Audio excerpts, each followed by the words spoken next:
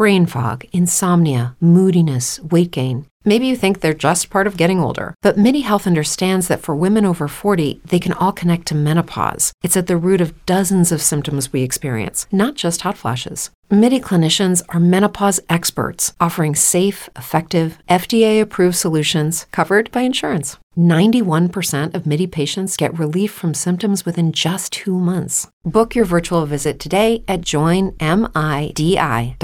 Welcome back, Cincy 360. Let's get hour number 2 underway right here on ESPN 1530, Cincinnati Sports Station, the home of the Cincinnati Bengals. James Rapien covers the Bengals for allbengals.com. He's joining us right now. James, what's going on, man? How are you? What's up, Tone? I'm doing well. How are you? We're in this weird time, right? You know, we got one more preseason game, and then there's the week off in between. It feels like the season is so close, yet there still feels like there's some stuff that needs to get sorted out for this Bengals team. What's the top of your list between now and that Cleveland Browns game? What is the top thing that the Cincinnati Bengals need to accomplish? Well, the fact that they're taking a week off means you're probably going to hit the beach again. So I'll start there. But as far as what the Bengals need to accomplish, as Tone is soaking in more rays, I'm sure, between now and September 10th in Cleveland. I'm out of vacation. They need to figure out a few things. Yeah, they need to figure out a few things. I think the top thing is something you can relate to, backup quarterback. Who in the world is going to be Joe Burrow's backup? I'll tell you this. Going into yesterday's practice, I thought, Jake Browning has the edge. If he can just play pretty well Wednesday, Thursday, and Saturday, it's his job. And I don't think he was the favorite coming into camp. So he's been the lesser of two evils when it comes to him and Trevor Siemian. I don't want to say he's head and shoulders above Siemian because they've both been bad, but you know what he does? He goes out there and throws an interception on the first play from scrimmage in team drills.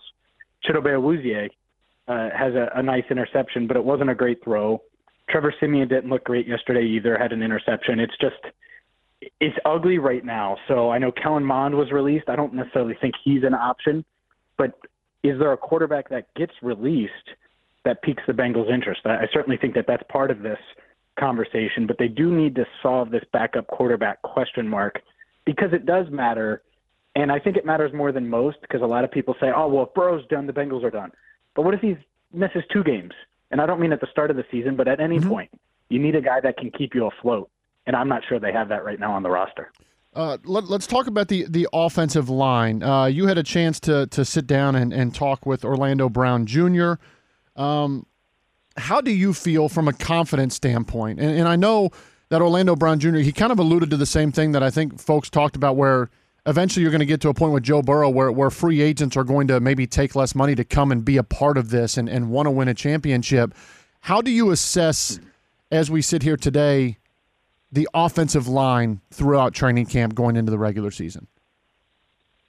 I think they've been solid. I think that they've certainly been better than what we've seen from past offensive lines in this city. And that, recent history, of course, there's been some good ones historically, but over the past 7 years or so, it's been bad. I mean, we've covered a lot of these camps done together, and it is like, oh man, this Bengals defensive line is just getting after Andy Dalton. And it was rinse repeat for multiple years. And obviously we've seen what has happened with Joe Burrow kind of scrambling for his life at times over the past couple of seasons. Now, last year, I thought that they were able to put it together and be decent in the trenches mid-year and kind of came into their own, but the injury bug bit them. These guys, the starting 5, they're as good as the Bengals have been since 2015.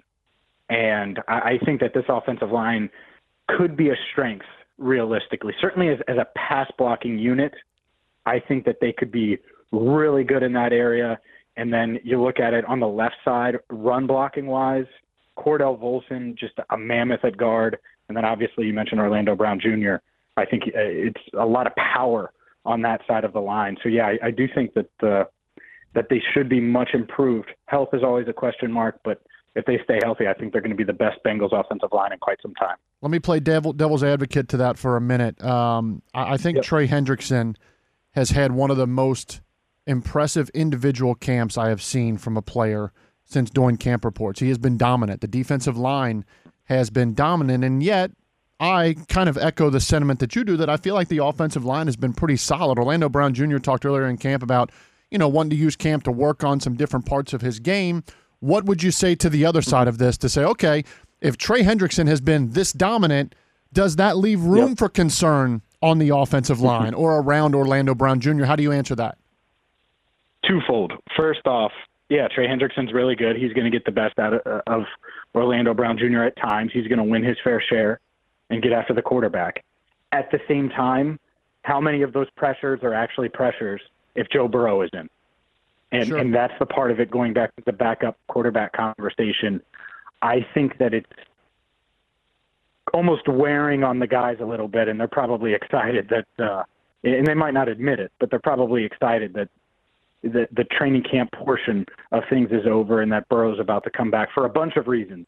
Whether you're Jamar Chase and you're going to get more targets and on-target targets, or you're this offensive line and you have a guy like Joe Burrow who can read the defense, get the ball out quick, isn't going to hold the ball, is going to have the pocket presence to step up when he needs to step up. Like Trevor Siemian, for example, last week, the comebacker to Andre Iosivas, where Iosivas is just running a go and he throws the comeback.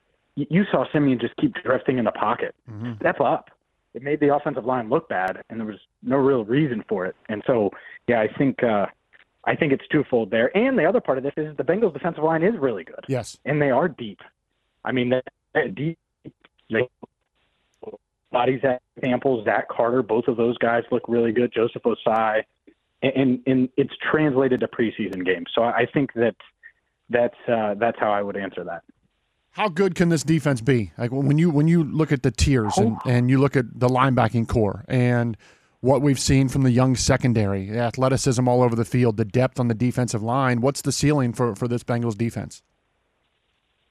It's pretty darn high. Top 5 certainly I think is a realistic ceiling. And it's there's a lot of questions about the secondary, but to me, Chidobe Awuzie looks as good as he's ever looked. And he's coming off of that ACL, and we'll see if it translates. He's obviously guarding Jamar Chase in practice this week, getting out there in 11-on-11s. But that's a big part of the secondary. Because if you have him, Cam Taylor-Britt has certainly put himself on the map of potential breakout candidates. I think Dax Hill is on that path as well. And so that's 2 members of the secondary that could be that. We know how steady Mike Hilton is. And you go on and on. It's like, all right, well, Nick Scott should be fine as a veteran. Where's the real hole? And I just mentioned the defensive line. Well, it's really the entire front 7 intact. You bring back Jermaine Pratt, Logan Wilson. I think they should be really good on defense again. And do they lose something without Jesse Bates and Von Bell? Yes. I think there could be some communication. I don't even want to say issues, but they may have to work through some things communication-wise on the back end early. But they've been working through it throughout camp, so we'll see. But I think by mid-year they could be we look up, and they're one of the top-ranked defenses in the league. I do question, and Mo Egger brought this up earlier in the week to me, and I'll ask it to you. A couple years ago, they moved Billy Price for B.J. Hill, and B.J. Hill is now a huge part of that defensive line. And now I look, and there is depth on this Bengals defensive line, probably more depth than roster spots available. Maybe even a little depth on the offensive line. Is there a move out there that you would even think of reaching out or making and using some of that depth to try to add a piece, maybe a backup running back, maybe someone in the tight end room? Would you look to do any kind of those moves, or maybe even the organization to make a move like that, to use some of that depth that you probably can't hold on to and turn it into someone that can impact the team right now? Yeah, I think you certainly entertain that. And, it's interesting. What could you get for a Jackson Carman? Because there are a lot of guys battling for few spots in that offensive line room. And so Akeem Adeniji, people might not love what they've seen from Akeem Adeniji over the past couple of years, but he can play both the left tackle spot, the right tackle spot. He can be your swing tackle. Carman, I think a lot of people are like, he's way more comfortable at left tackle. Well, playing just one spot is obviously not as beneficial as being able to play both, especially because he's been so inconsistent. So could you take that, because he has those traits in the ability, and convince a franchise, much like I think a Billy Price, where he had that first-round pedigree. He didn't necessarily have the physical tools Jackson Carman had. and you flip it into a guy who's clearly better right away. It didn't take long at all for us to realize, oh, they won that trade. And so could they get a tight end? Maybe New York. New York's got a bunch of tight ends up there. The Jets, they need offensive line help. Could that happen? I think it's at least worth considering, speculating about. It's hard for us to predict a Bengals trade, but they've done it. They've done it multiple times. The Reggie Nelson trade from 2010 is a big one, where Nelson became a really big part of the Bengals defense in those playoff runs from 2011 to 2015. So they've had success doing it. I think they will explore it again. And maybe they do look defensive line room wise and maybe move one of those guys, one of the back end guys that might not make it, fringe roster guys, for a tight end running back. Those are only really the only holes, though. Yeah. Unless you went backup quarterback, which I don't really see a team trading a backup quarterback at this stage. It just feels like at this point of training camp in the season, teams are willing to give up more to get pieces for the season. It's a lot easier to move them now than it would be in the middle of the offseason when everyone thinks they got a chance. Now you get into training camp, you got holes on your team, you're willing to pay more to maybe fix some of those holes. In your opinion, what is the biggest Jackson Carman for Zach Ertz? Deal? I Deal. thought of that one. Deal. What is the biggest? What's the biggest position battle? Like, not position battle, but when you start to look at 50, 51, 52, 53 on the roster, where are those biggest battles taking place on the final week of the preseason? Yeah, it's you're right. It's back end, late guys. It's wild because they signed Terrell Basham and Sidney Jones before the draft. And I was like, man, these are two really good signings. It opens up the draft for you because you have proven guys. Both of them have been hurt, and I think they've been bypassed in that 53-man roster projection and race to make the team. DJ Ivy's played pretty well. Now, I think he's had an up-and-down preseason, had a really nice play at the end of that Falcons game, but he's been great in camp. And do you move on from this young rookie for kind of a guy what you have in Sidney Jones, for better and for worse? I'm not sure. I don't think there's necessarily a spot for Terrell Basham either, but can one of those guys make a push? I think that's interesting. As far as the offensive line room, it's a tough battle there. I think Jackson Carman needs to have another good outing on and I think he was better against the Falcons for what it's worth at left tackle, but he needs to continue to build on that to make this team. Max Sharping has been playing center and guard. Will he be able to beat out Trey Hill for that job where you're backing up multiple spots? So I think it's tail end of the roster stuff, but let's go to running back. Yeah. Where Travion Williams has been injured. I thought he was the favorite to be the third down back before he hurt his ankle. And so does he play this week? Does he need to play? Or do they just say, we think you're going to be the best pass blocking back anyways? Because I think they have a ton of confidence in him and being able to do that. So does he make the team that route? I think that's one of another debate rather that they're going to be having.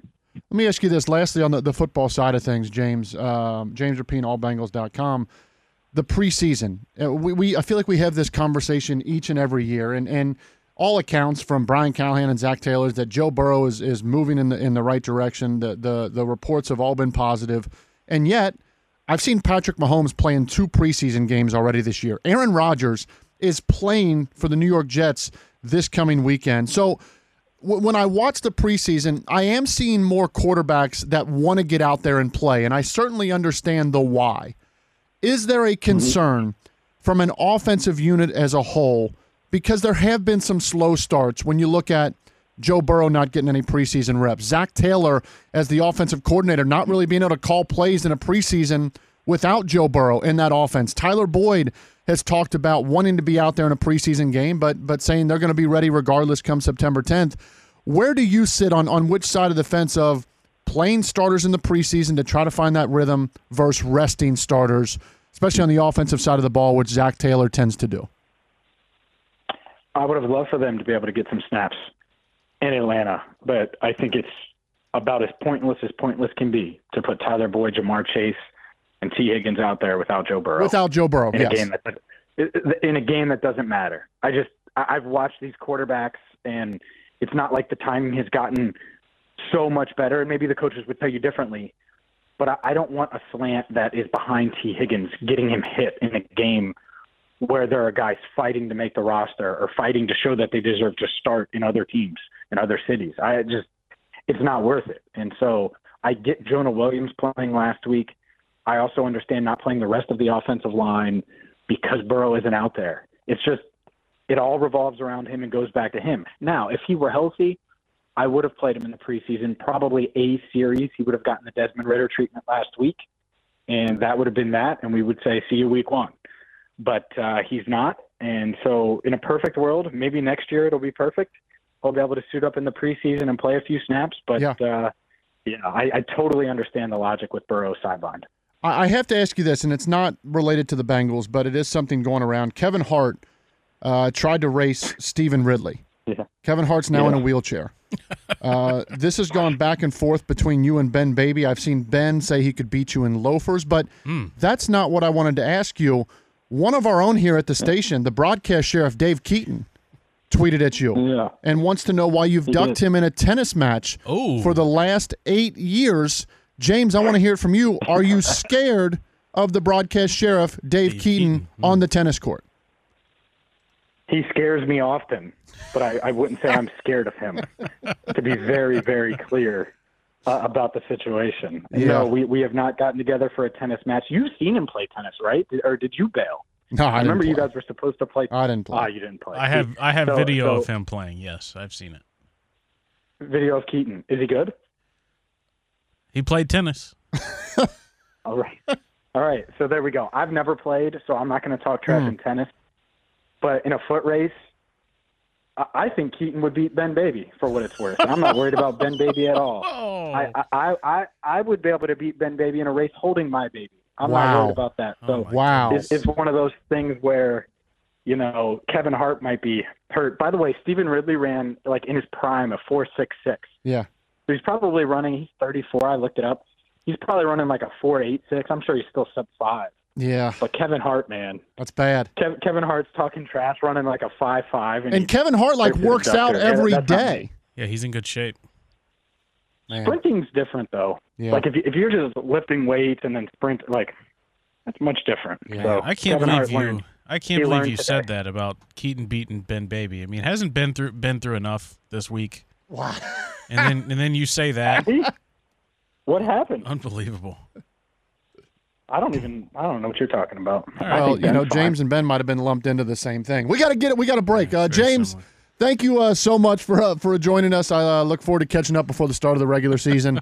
Allbengals.com. Follow James on Twitter and all of his awesome Bengals coverage. James, thanks a lot. Ben might beat you in a race, Tone, but he wouldn't beat me. I appreciate you guys. Thanks for having me. Oh, man. I'm not even going to give it the time of day. That's James Rapien. Starting to understand Joe Mixon a lot better. Yep, I'm with you. I'm with you. I get it. Talkbacks when we get back. It's Cincy 360, ESPN 1530, Cincinnati Sports Station.